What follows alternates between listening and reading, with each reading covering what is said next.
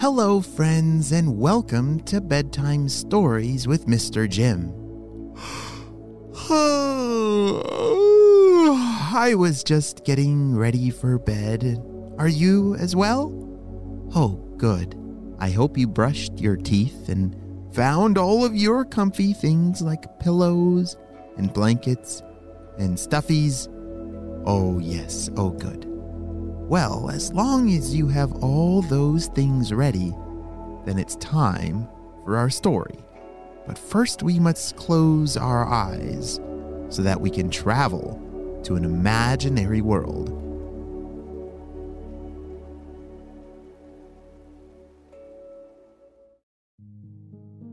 One day, Gloria and Liv were on a train.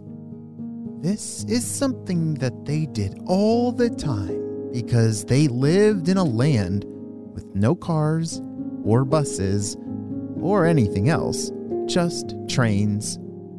It was so cool. Trains were super important and they brought everybody where they needed to go. But these trains were not your ordinary average train. These trains could fly. Yes, I know, pretty amazing. Gloria and Liv, they were so lucky that they could travel on flying trains, and they loved to go on different adventures and look for new things. Out their window, they could see amazingly puffy clouds, and there goes a flying hippopotamus. Wow, they live in a very different world than you and I. But all of a sudden, the flying hippopotamus started knocking his toes on their window. It's like he was trying to tell them something. So Gloria and Liv decided to land their flying train down on the ground below. They stepped outside from the train and asked the hippopotamus if he needed any help. And he said, "Thank you for landing your flying machine. You see, me and the animals here are all out of water. We could really use your help. Come, let me show you."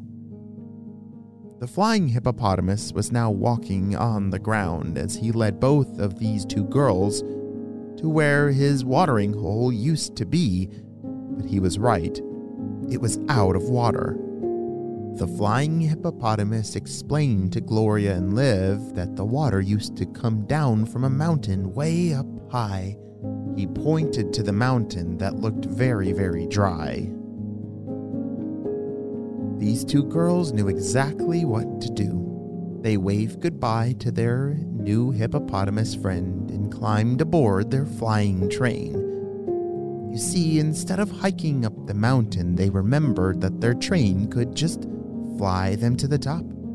They thought that there might be a problem at the source of the water, which was at the very top of this very high and dry mountain. One of the magical things about this flying train was the conductor. Yes, the conductor of this train, she just always seemed to know where it was that you wanted to go.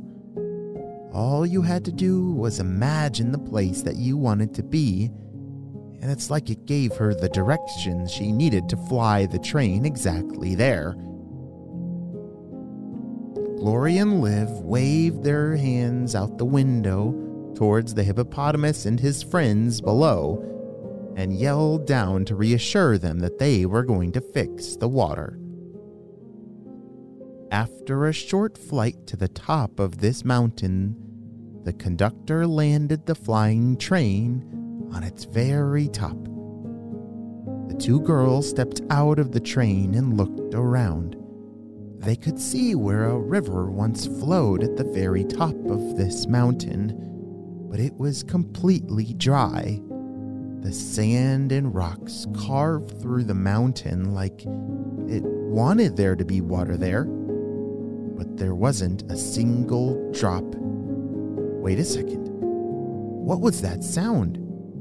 Drip, drop, drip, drop. Lori turned around and saw an old faucet. Yes, a real faucet sitting on top of the mountain.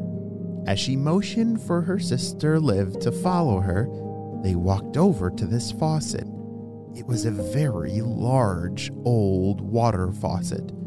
You know, the kind that you might turn on to wash your hands. The two sisters looked at each other and knew exactly what to do. They turned on the faucet and out the water poured faster than they had ever seen.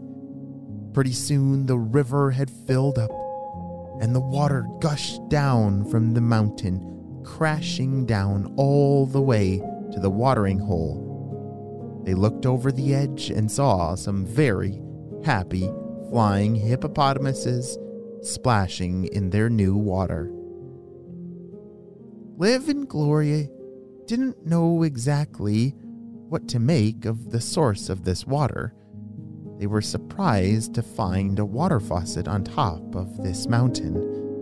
But now that the girls knew the source of the water, they declared that it was their job to make sure that this water stayed safe and stayed on for all those animals down below.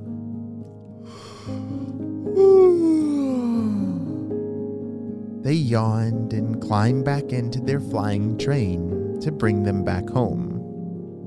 After such a big day, it was time for a big sleep. The end.